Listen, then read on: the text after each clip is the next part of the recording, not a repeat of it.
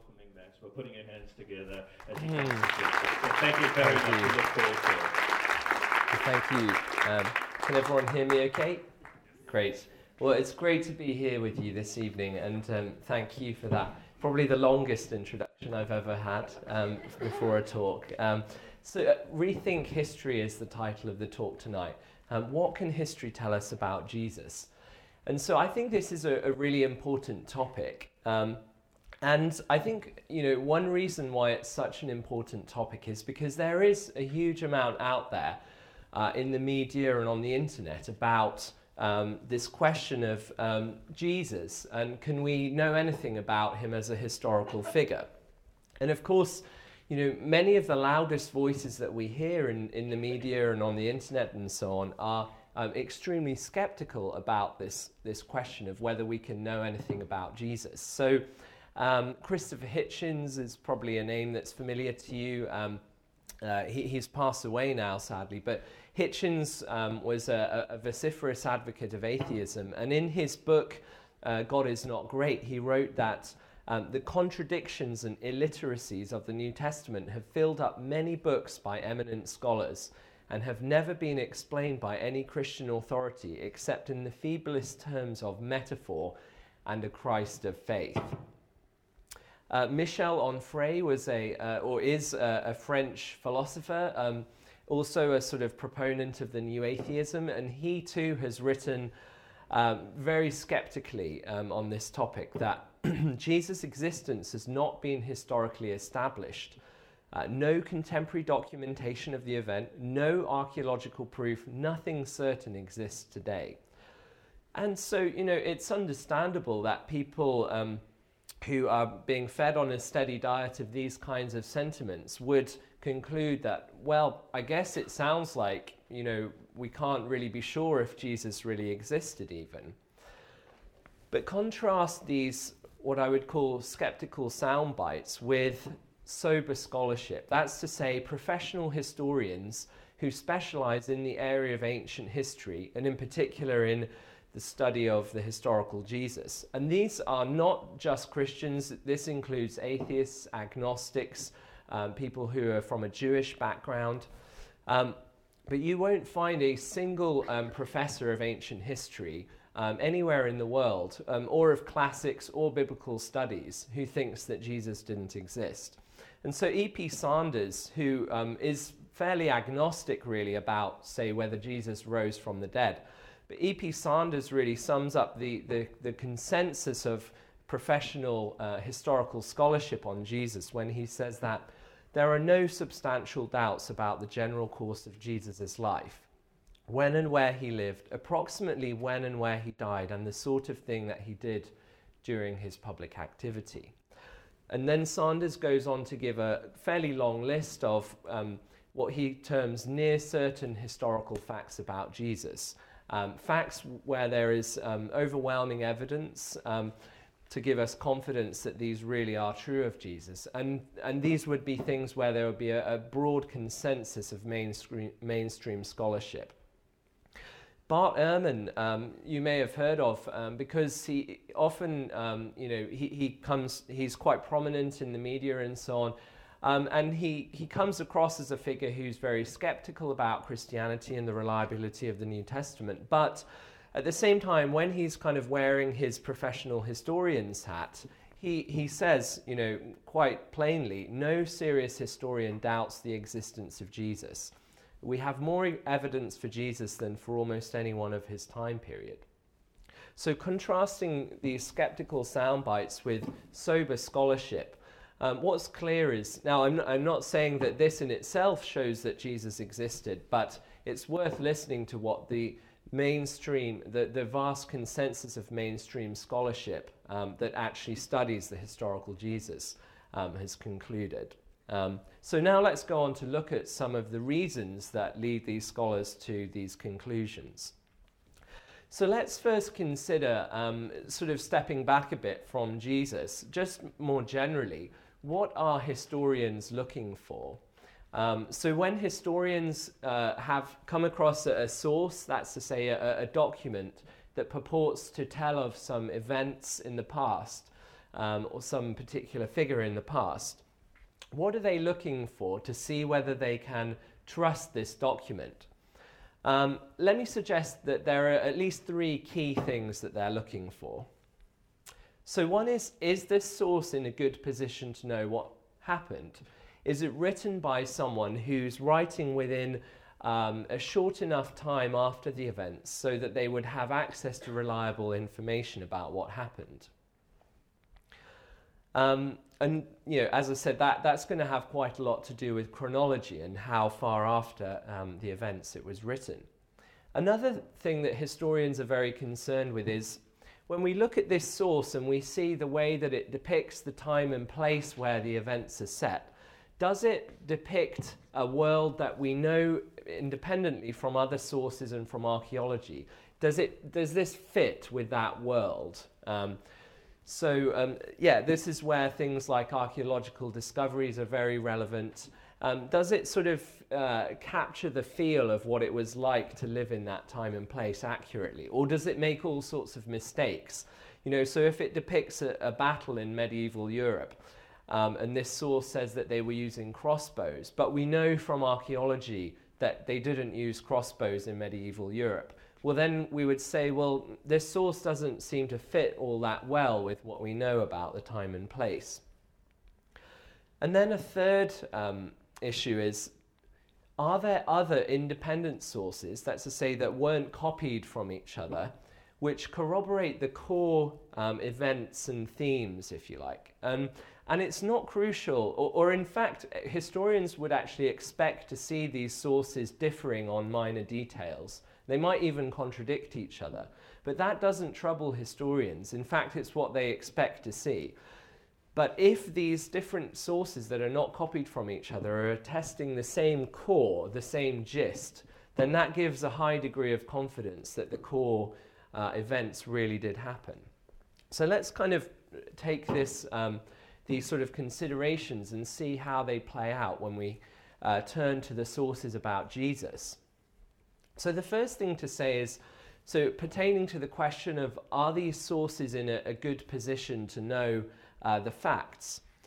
We can make some comparisons. Now, sometimes people say, oh, well, there were no sources that were written right at the time when Jesus was going around with his ministry. And that's true. And yet, at the same time, ancient historians are not remotely troubled by this, because it's very normal to have a time gap of sometimes many decades before the earliest written sources. So, Alexander the Great, very important figure in ancient history. The earliest sources that we have that have survived, the biography written, or biographical details written by Polybius, 120 years after the events of Alexander the Great's life. So we would think, well, that's a huge time gap. But actually, ancient historians are confident that we can know lots of pretty concrete information about Alexander the Great. The Emperor Tiberius was the emperor of the Roman emperor at the time that Jesus was crucified.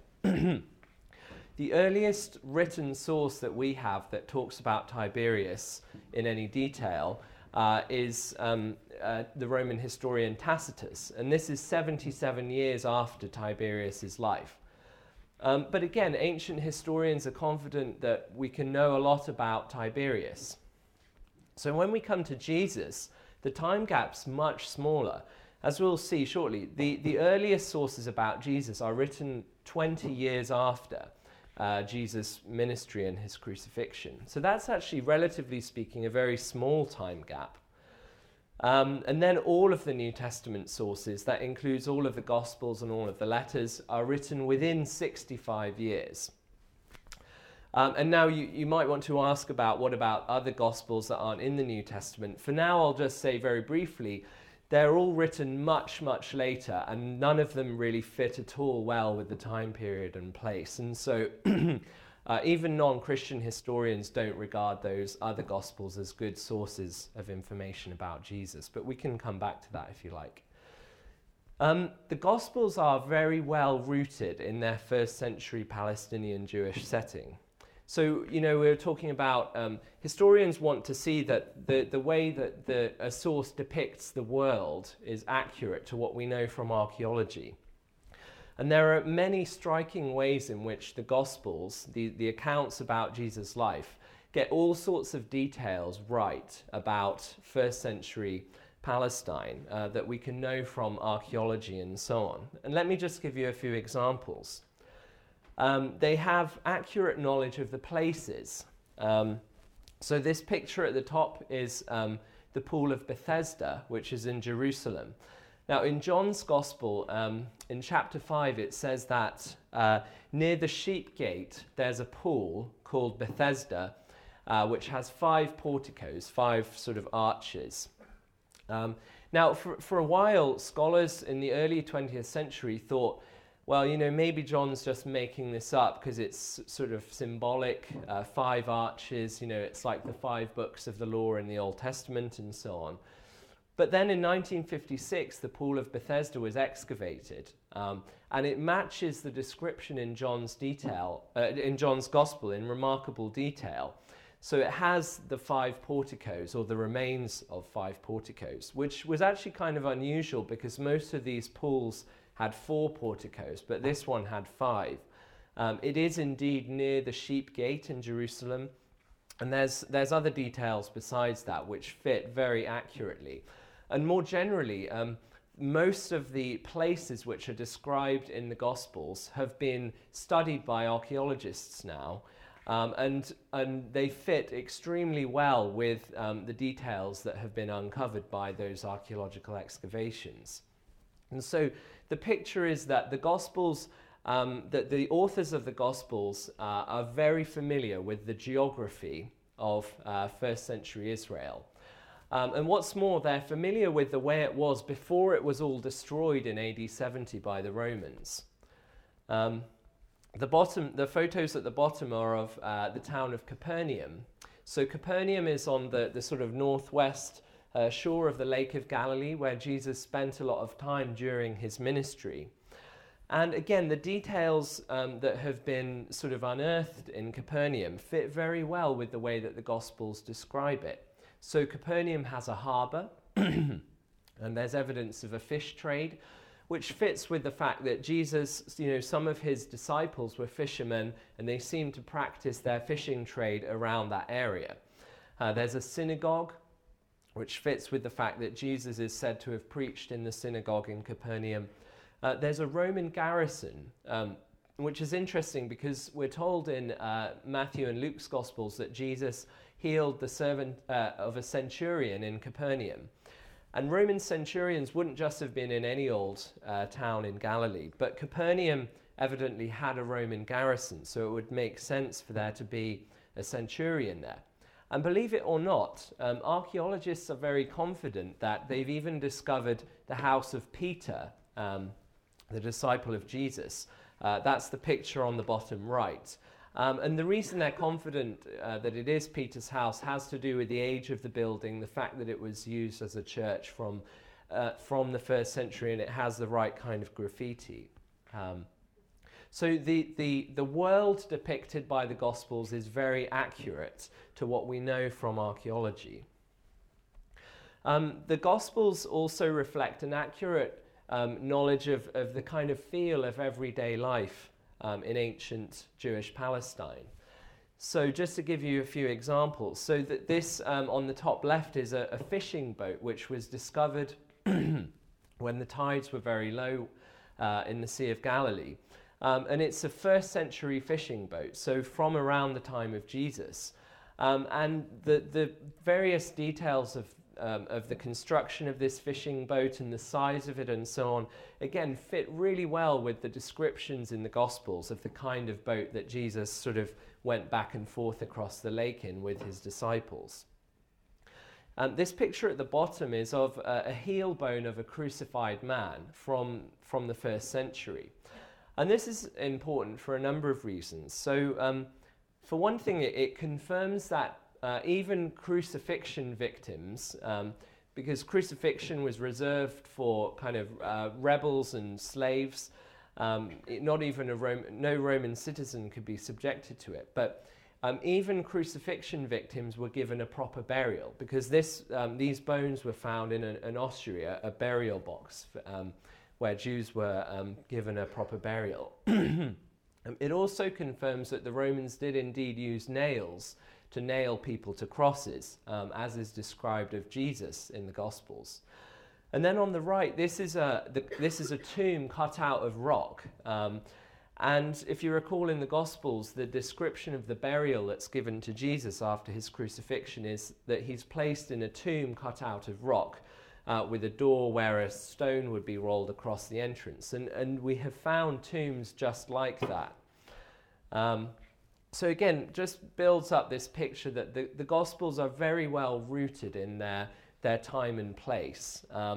And contrasting this with the apocryphal Gospels that are not in the New Testament, where they, when they do try to venture details, they invariably kind of make all sorts of mistakes. So it's actually not easy to get this stuff right. And this all speaks to the fact that the authors of these Gospels had good access to reliable information. Now here's a striking discovery that's been made in the last few years. So this right here is called an ossuary. I've mentioned that already briefly. So the way that Jews in the first century would bury the dead was a sort of two-stage process. So first they'd bury them in a cave tomb, and then about a year later, when the flesh is all decayed, they would gather up the bones and put them in an ossuary, a bone box. And very often they would engrave the person's name onto the side of the bone box. And so archaeologists have found hundreds of these bone boxes. And this has enabled them to build up a kind of database of personal names that people had in first century Palestine. So a Jewish archaeologist called Tal Ilan has compiled a database of about 3,000 personal names of Jewish people who lived in ancient Israel around the time of Jesus. And this is really cool because you can start to build up a sense of, okay, what are the most common names? What are the rare names? What proportion of the men were called Simon? What proportion of the men were called Jesus? What proportion of the women were called Mary? And so on. And then what we can actually do with that is compare it to the Gospels, where there are about 100 different named Jewish individuals. And we can say, let's look at the percentage of the men in this archaeologist database that are called Simon and compare it to the Gospels. And what we find is a really striking match. So, just for instance, the name Simon, in this archaeologist database, 9.3% of the men are called Simon. It's the most common name for men. In the Gospels and Acts, out of the 100 or so named characters, Simon is also the most common male name. It's about 10% of the men. And so on, going down the list, and you can see that obviously the matches are not perfect, but they're pretty good. And certainly this is not something that any gospel author could have contrived to make up. There's no way they had access to the kind of survey data that we do to see what the percentages are of the different names. There's no way that they could have concocted things to get this very striking match. And so what this strongly suggests is that all of the named characters in the Gospels and Acts, these were real people. Because you wouldn't be able to fabricate these accurate sort of patterns of personal names just by kind of inventing them. And then there's the fact that there are multiple independent sources. So we've talked about, were the sources in a good position to know how long after the events were they written? How well do they fit with the world? And I've suggested they seem to fit very well indeed. And then there's the fact that what we have in the New Testament, despite the fact that in modern Bibles it's all bound under one cover, actually there are multiple independent sources there which have not been copied from one another. So these are the various sources that historians generally recognize as being separate sources from each other. So we have Paul's letters. We'll talk more about those in a moment. Paul's letters are a very important source, probably the earliest sources in the New Testament. The letter of James, the brother of Jesus, also an important source, probably written within about 30 years. Then we have the synoptic Gospels, Matthew, Mark, and Luke. Now, the way historians divide up the sources there is not in terms of Matthew is 1, Mark is 2, Luke is 3, but rather in terms of the sources which historians think compose these Gospels. So Mark's Gospel is generally thought to be the earliest Gospel to be written. And then it's pretty clear that Matthew and Luke have both used Mark as a source fairly extensively. But then Matthew and Luke both have some material that they share in common with each other that they don't get from Mark. And it seems to be a shared common source that was prior to either Matthew or Luke writing. And most historians think that this source did indeed exist, and it's designated as Q. And then Luke has a substantial amount of material that's unique to his gospel, as does Matthew. And then John's gospel is typically thought to be independent again from the other three gospels. And then we have some important non-Christian sources that we'll look at in a moment, Josephus and Tacitus. Now there's actually up to 11 mentions of Jesus in non-Christian ancient sources. And I'm just going to highlight some of the most important ones. But the key thing here is these sources, which are independent, nonetheless attest the same kind of core of events and themes, if you like. And so let's just have a look at this a bit more closely. So Bart Ehrman, remember this, seemingly fairly skeptical scholar, certainly not a fan of Christianity. But Bart Ehrman nonetheless admits these sources are independent of one another. They were written in different places, yet many of them, independent though they be, agree on many of the basic aspects of Jesus' life and death. He was a Jewish teacher of Palestine who was crucified on order of Pontius Pilate, for example. These sources could not have been dreamed up independently of one another by Christians all over the map because they agree on too many of the fundamentals. So Ehrman thinks, even though he thinks that these sources, differ from each other on some of the details, and he's, made a big deal about that, nonetheless he agrees that these sources agree on the fundamentals, on the core story of Jesus. Dale Allison is a towering figure in the field of historical Jesus studies. Also comes across as kind of quite skeptical about some of the details, but nonetheless, he says this: the first century traditions about Jesus are not an amorphous mess. On the contrary, certain themes and motifs recur again and again throughout the primary sources. And it must be in those themes and motifs, which taken together leave some distinct impressions, that we will find memory. So what Allison is saying is that when we have these multiple independent sources, the thing that we can be really confident of is if we get some kind of motif or theme coming up again and again, what we should look to have the most confidence, as historians, he says, is where we get the same gist coming up again and again. And he thinks that is indeed what we find in our ancient sources about Jesus. And so let's just have a look at some of those kind of core themes that come up again and again across our earliest sources about Jesus.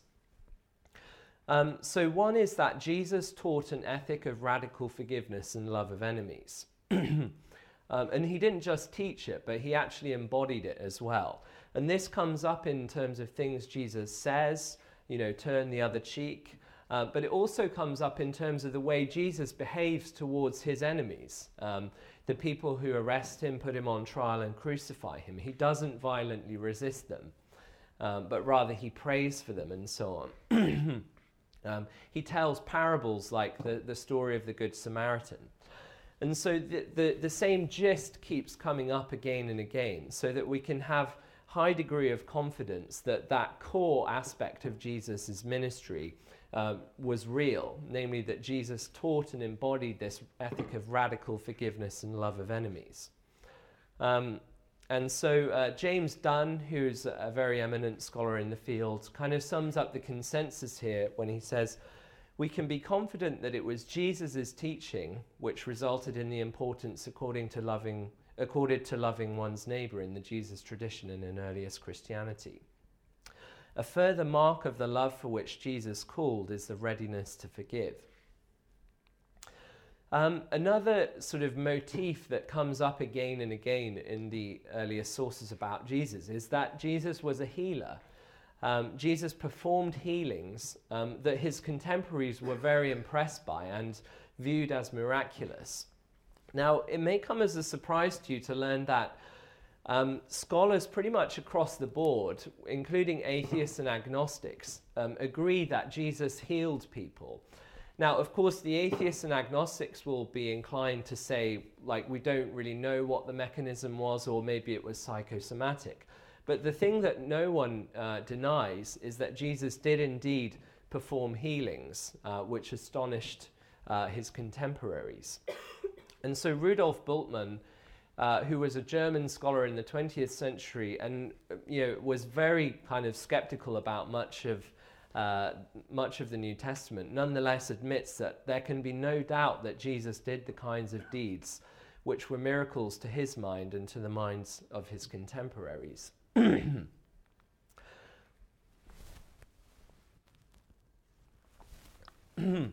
A third kind of motif or theme which recurs throughout the earliest sources on Jesus is that Jesus thought of himself as far more than a prophet.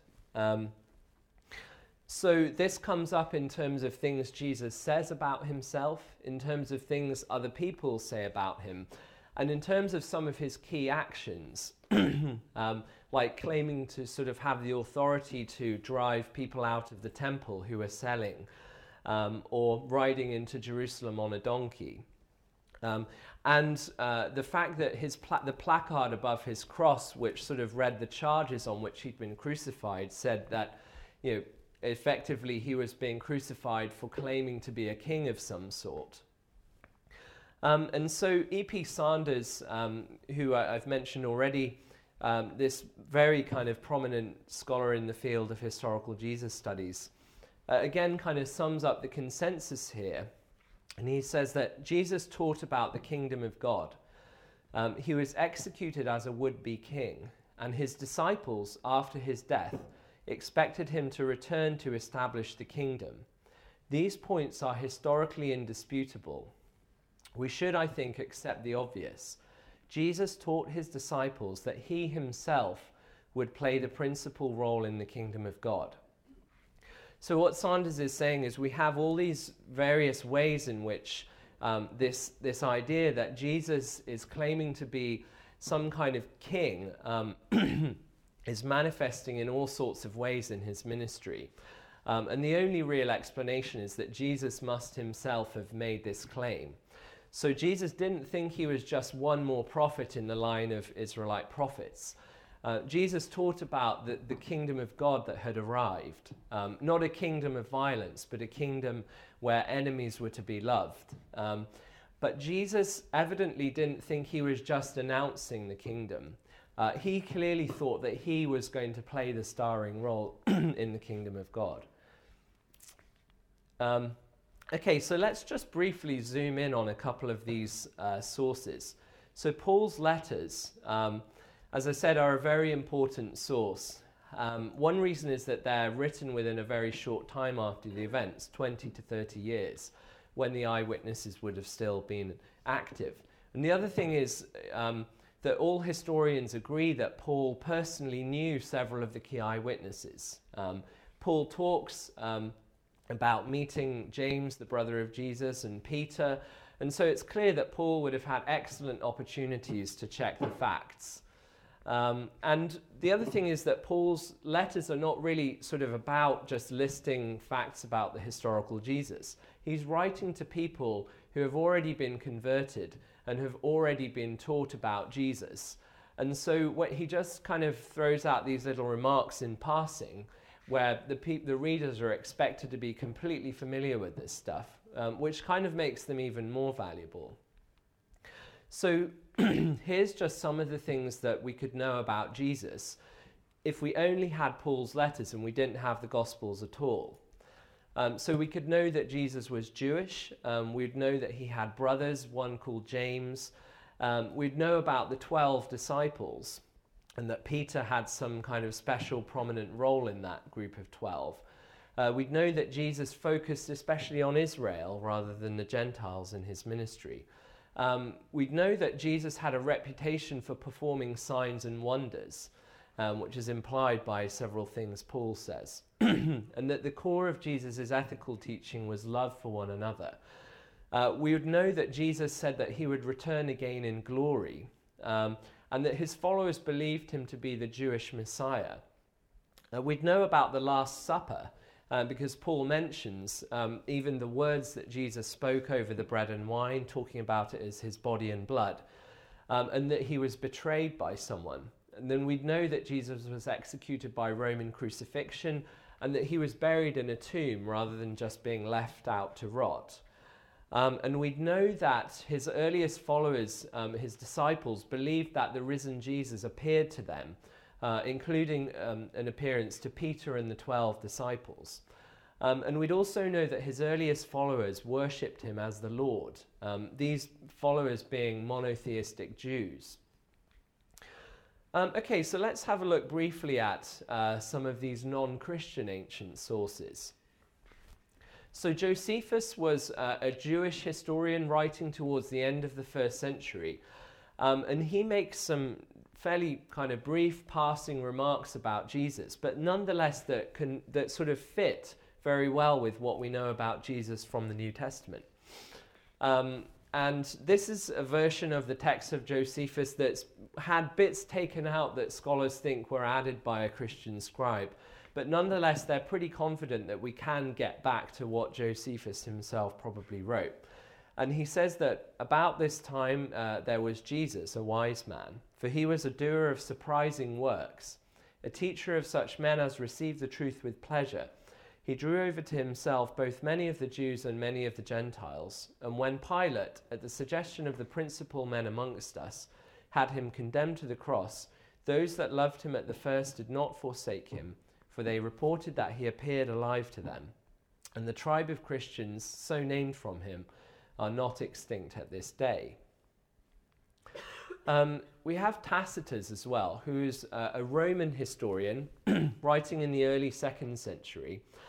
And he's writing about some events that happened in the middle of the 2nd century where there were lots of Christians in Rome, and the emperor kind of turned on the Christians in Rome as a scapegoat, the Emperor Nero, and there were some severe kind of sort of state-backed persecutions of the Christians. And in explaining this, Tacitus makes a brief reference to Jesus. And he says, Christus, from whom the name Christian had its origin, suffered the extreme penalty, which is crucifixion, during the reign of Tiberius at the hands of one of our procurators, Pontius Pilate. And a most mischievous superstition, thus checked for a moment, again broke out not only in Judea, the first source of the evil, but even in Rome. We also have this letter from Pliny the Younger, who was a Roman governor in the early 2nd century, who was writing to the emperor, which was Trajan at the time, basically asking the emperor for advice on how he should deal with the Christians who were growing very rapidly in his province. And in his report to the emperor, he says that the Christians were in the habit of meeting on a certain fixed day before it was light, when they sang in alternate verses a hymn to Christ as to a God. And so this is interesting because it's a mention from a non-Christian source outside the New Testament early on, attesting the fact that the early Christians worshipped Jesus as a God. And so from these earliest non-Christian ancient sources, imagine if we didn't have the New Testament at all, but still, just from these ancient non-Christian sources, we could still know the outline of Jesus' life. So we would know that Jesus was known as a moral teacher and wise man. We'd know about his reputation as a miracle worker, that his followers believed him to be the Jewish Messiah, the Christ. We'd know that he was condemned to death on a cross under the authority of Pontius Pilate, and the Jewish chief priest was somehow involved in that too. We'd know that the movement that he founded stopped temporarily after his death, but it quickly resumed again, and that his followers were making this claim that he had appeared to them alive again. We'd know that the Christian movement grew very quickly in Judea and soon spread as far as Rome. We'd know that the Christians were subjected to violent persecution early on, and that they would meet on a fixed day to worship Jesus together. So, and if you think about it, that's quite striking. We could know all of this stuff about Jesus, even if we didn't have any of the New Testament sources at all. And it broadly all kind of corroborates the outline of the story of Jesus that we get from the New Testament. So I've tried to suggest that, historians are looking for sources that are written within a relatively short time period after the events, and that are in a good position to know the facts. Sources which show kind of a really good fit between the sort of world they depict and what we know from archaeology and so on. And also that there are multiple independent sources that corroborate the core events. And I've just kind of tried to give you a flavour of why the broad sweep of mainstream scholarship, not just Christian scholars, but scholars including agnostics and atheists, are broadly agreed that the core story of Jesus is historically solid. I've suggested that even the details of the New Testament seem to be broadly accurate in the way that they depict places very accurately, and they're very familiar with all kinds of customs and just the general sort of character of life in first century Israel. And so I guess, I would like to encourage you to sort of pick up a New Testament for yourself and just read it with in mind, this thought that this is kind of real history we're looking at here. And for me, this was something very important when I became a Christian at the age of 19. Coming to sort of have a sense that actually, there is a real kind of historically robust story here. Was very important for me in coming to make that step towards following Jesus. So I don't know where you find yourselves tonight. Some of you may have loads more questions and all sorts of kind of things that you want to think about more. Some of you may already be following Jesus. There may be some of you who are really kind of intrigued and are sort of on, really thinking about taking that step. So all of you should have these cards under your seats. And so we would love it if you could just kind of indicate either, that you would like to, talk more about this. So, you can tell me more. Or you may want to say, count me in. Which is to say, you find that you would really like to kind of take this step towards following Jesus. If, as I said, you'll probably find yourself in a number of different kind of places on this. For those of you who are thinking, I'm kind of really compelled by this story of Jesus, and I would like to know Jesus for myself. So if you don't mind, I would just like to kind of say a short prayer. And if you feel comfortable, you don't have to do this at all. But if you feel comfortable, you might just want to kind of echo it in your own head.